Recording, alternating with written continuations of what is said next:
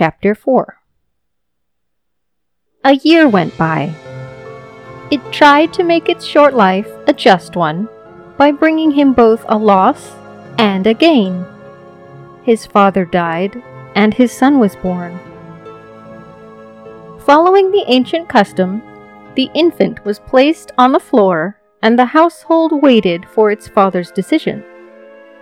Whether it was really his and should get his love and protection, or whether it should be left on a hilltop for the eagles or whoever wanted a foster son.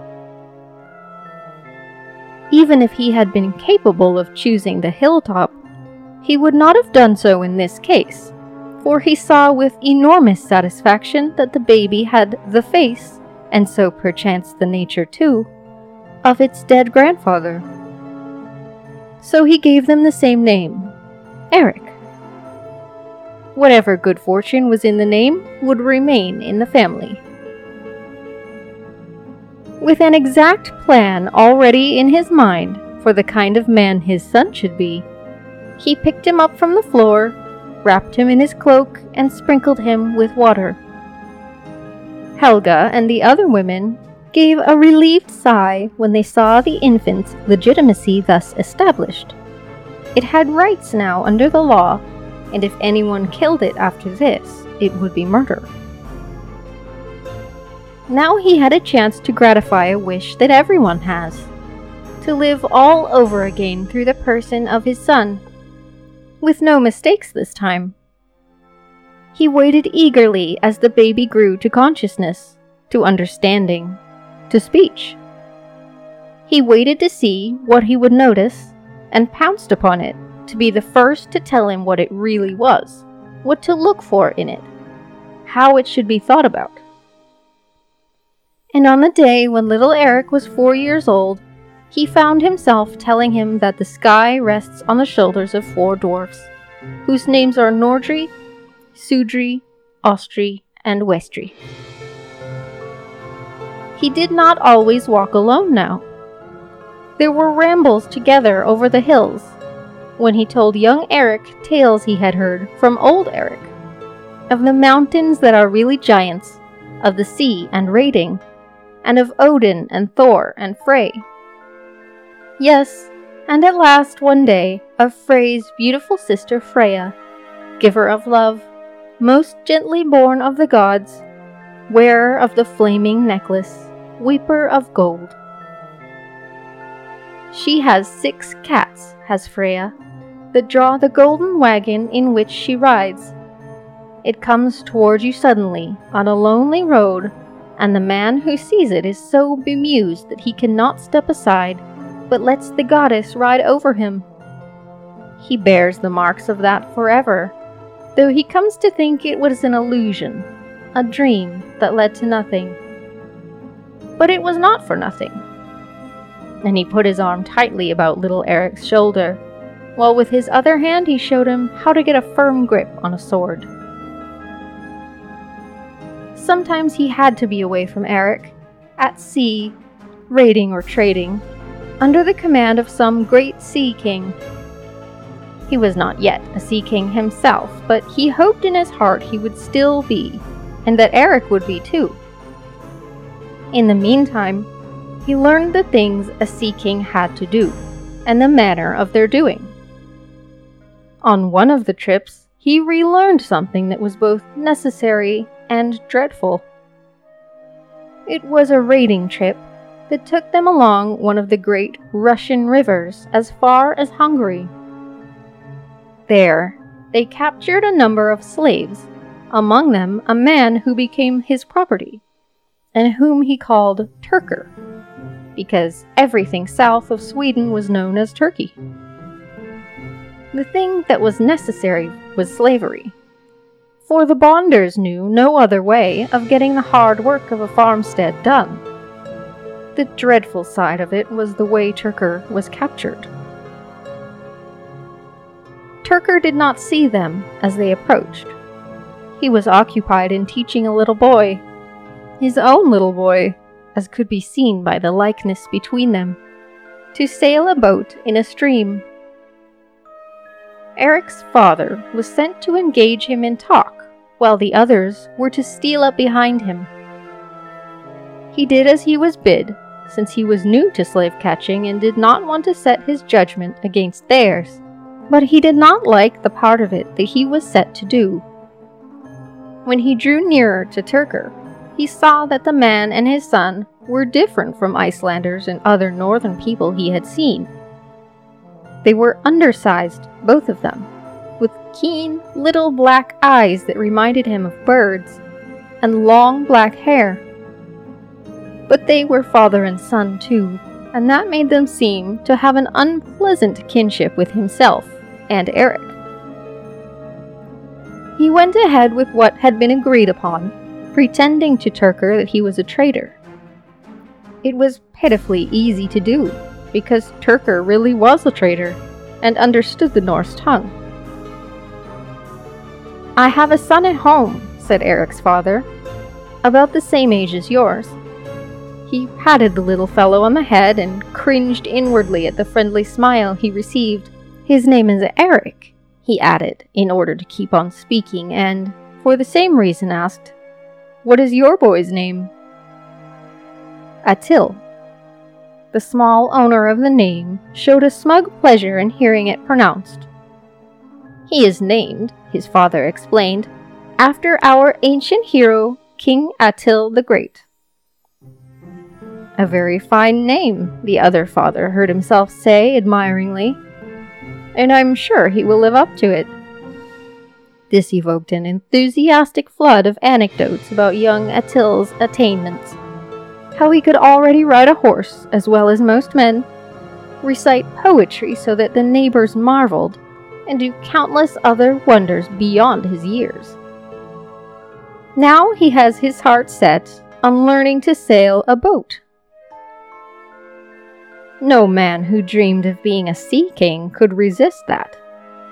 He plucked the little vessel out of the water, showed Attil how to adjust its sails, set it float again, and then all three of them lay on their stomachs blowing at it, as if they were the wind. All the while, Eric's father felt as if he were in a nightmare, trapping himself.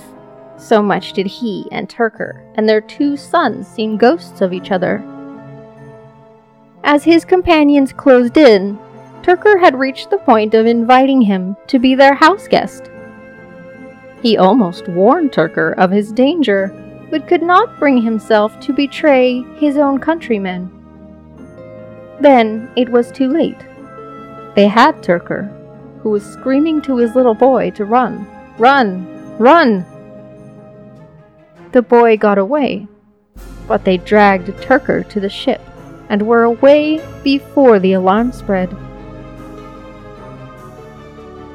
Tyrker took his thraldom to heart, seeming unable to accept it as other captives had managed to do. It especially grieved him when they cut his long hair, cropping it close, as thralls had to wear it to mark them off from their masters. He seemed to have been proud of it, and touched the short strands gingerly, as if in pain. When he was asked any questions, he refused to answer or speak at all, although they knew he understood Norse from the way he had spoken with Eric's father. All the way to Iceland, he was silent, evidently thinking of what he was leaving and weeping like a woman. That was a great joke, because when you were captured, you naturally abandoned your old ties and accepted those of the man who owned you. It was only after they were in Iceland and had come to the farmstead that he became less sad. His face even lighted up with a kind of desperate pleasure. That happened when he first saw Eric. He grew very excited and spoke in the Turkish tongue, which no one understood. But they could see that Eric reminded him of his own little son. He and Eric became friends at once, which was a great satisfaction to Eric's father, who felt the boy would be in sympathetic hands when he was away. The task which he assigned to Tyrker was to be Eric's companion and guard. From then on, he felt safe in going away and leaving his son with Turkur. It was like remaining with Eric himself, even when sailing a distant sea. For he never got over the notion that he and his thrall were exactly alike in everything that mattered. Each time he returned, he had an impulse to clasp Turkur's hand in his own and hail him as a true, dear friend. But he never did. His hand refused to obey him and would not meet Turkur's. Odin had told, once and forever, what the life of a thrall should be, in the station in which it had pleased the gods to place him. And an ancient Sibyl wrote it down, clearly and to be observed. His name shall be Thrall, his work be hard, his body bent, his clothing poor. He lives like a thrall, lifts heavy loads, eats what is left, sleeps where he can. His wife is a thrall, his children too. They tend the swine, they are despised. Turkur would not have grasped his master's preferred hand, even if it could have moved itself toward him. The slave's pride was more terrible than the master's, since it was a sole remaining possession, and therefore to be clung to the more fiercely. Turkur would have bowed, smiling depreciatingly, as if unworthy of such an honor, but he would not have extended his own hand, and any bonder who saw it happen would have approved of how well he knew his place in the face of such generous condescension. Turkur's hunger for the affection of the little boy who resembled his own was misleading to freemen who had no way of understanding a thrall. They mistook his submissive manner for resignation to his lot, and knew nothing of his hatred for his captors, which was the more poisonous because it had to be hidden. 4 years more marched by, and the world was marching with them, along a path that could not be barred. History was refusing to stand still, whether or not a man wanted to relive his past. Things were trying to turn into other things. News of it was trying to be heard. The guardian sea let an occasional ship steal in, which, amid an innocent cargo, carried rumors of a change, a change, a change. Despite what anybody could do, it was ever creeping nearer, on and on, now driven back, now advancing again, threatening to be upon them at last. King Harald Bluetooth had tried to bring Christian bishops into Norway, but Earl Hakon killed him and put everything back the way it was, for which he was affectionately called Hakon the Good.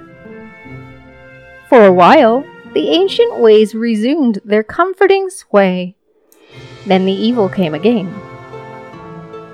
King Olaf, who was thought dead, unaccountably returned with an armed host, and with it a Christian priest beside him who carried a sword and used it, too. Together they hunted the good Hakon to a filthy death in a pit beneath a pigsty where he was hiding. Now Olaf ruled Norway as a baptized Christian, followed to the font by men with neither shame nor honor. They said he ruled by a divine right. Divine, by the word of a strange divinity, not chosen by bonders equal to himself. There was to be no choosing ever again in Norway. Olaf was to be followed to the throne by his sons, divine as himself, whatever they were like, and there they would sit forever and ever, while the past and its heroes were forgotten. Strangest of all was the readiness with which the coming change was being accepted. It would change, many said, and behaved as if it already had. They began neglecting the old gods, or sacrificing before them because they thought it was a harmless precaution, no longer because of a deep belief in their power. This weakening of fervor may have been the gods' own fault, for they were no longer sustaining Iceland as they should. The land was too poor to bear all that was needed, and living by sea raids was too uncertain, too perilous, too difficult. A new way to get things done had to be found, and the old gods were keeping the old ways going. Therefore, men knew in their hearts that the old gods must go, though habit made them put off saying so. Some stood to gain by the change, and some to lose, which is the greatest difference of interest that is possible.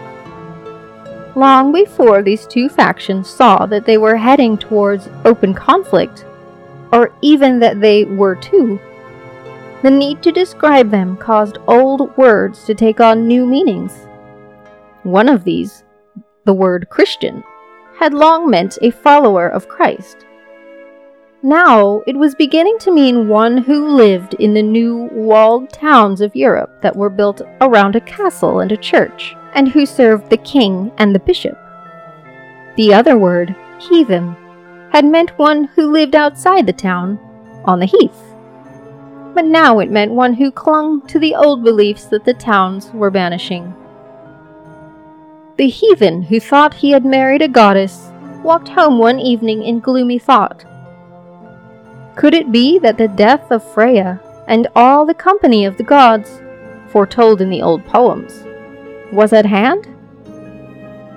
Then burns the world, and all the Aesir bright descend with it to everlasting night. But there was to have been great recompense, a last titanic battle in which Thor and the mightiest of serpents slay each other, while Vithar steps between the open jaws of the wolf giant, tears the monster apart, and rips from his belly the flaming sun he has swallowed. There was not to have been such a quiet, unresisting, sick ending to all that grandeur. No, this was surely not the great doom. He walked home by a roundabout way to be no longer alone, past a temple where they were sacrificing a bull to Njord because a ship had got in safely. He found himself looking strangely at the building with an unaccustomed emotion which he suddenly realized was prophecy. The temple would soon not be there to be looked at. He could see it in flames. Angrily, he shook this impossibility out of his head. It was a long time before he got home. He was surprised to see his wife come out to meet him, which once she had done as a pleasant habit. Now he feared that something was the matter, perhaps with their son, and he hastened towards her. But it was news that brought her out.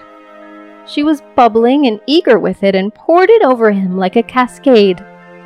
So delighted was she, and so little did she understand him, that she thought he would be as pleased and excited as herself. A priest, the king of Norway's own priest, she emphasized with satisfaction, has come to live with us. He was startled, shocked, and silent, remembering who he had once thought she was. He is not like what they say of Christians, a huge, handsome man with fierce, proud eyes, like an eagle. He carries a sword. Oh, you will like him. Never, never. A sorcerer, an enemy beneath his roof.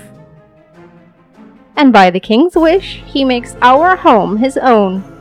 Think what an honor. From here, he says he will spread the word. You know, the word. In the beginning, he says, there was the Word, and God, his God, spoke. And now everyone in Norway, all the earls, that is. The king asks us to set an example. The priest has already been speaking to Eric. She noticed her husband's stern, angry face as he turned abruptly from her to go searching for their son, Her voice died down as she tried to call after him that the priest's name was Theobrand. Oh, such a splendid man! Little Eric was by the brook with Turker, sailing his boat, when his father found him, knelt beside him and suddenly, almost roughly, snatched him to his side. There are things I must tell you, now, before it is too late. You are to listen and remember, as I did, and my father, and his father, and as your children shall. He dismissed Turker sharply, meaning to deal with him later for having let the priest come near Eric. Then he turned to the difficult problem at hand. Articles of faith. He must tell them to his son well and quickly, this moment, before a poisoned mist was spread about his mind. Now. He began with the tale of the beginning of things and how the world was created by his gods. The Word? The Word! What did it mean? That in the beginning was the Word? It sounded like a sorcerer's incantation. He told the story as he had often heard it rhymed, and the substance of it was this. At first there was only fire and ice. They dwelt apart, each in its own vast land. Between there lay a measureless, awful gap in which there was nothing at all, except that now and again sparks would fly across from Firehome and hiss against the ice, beginning the great war that was to go on forever. The only living thing was a mighty cow that roamed the dead ice world, stubbornly clinging to life by licking the salty rime from the frozen surface.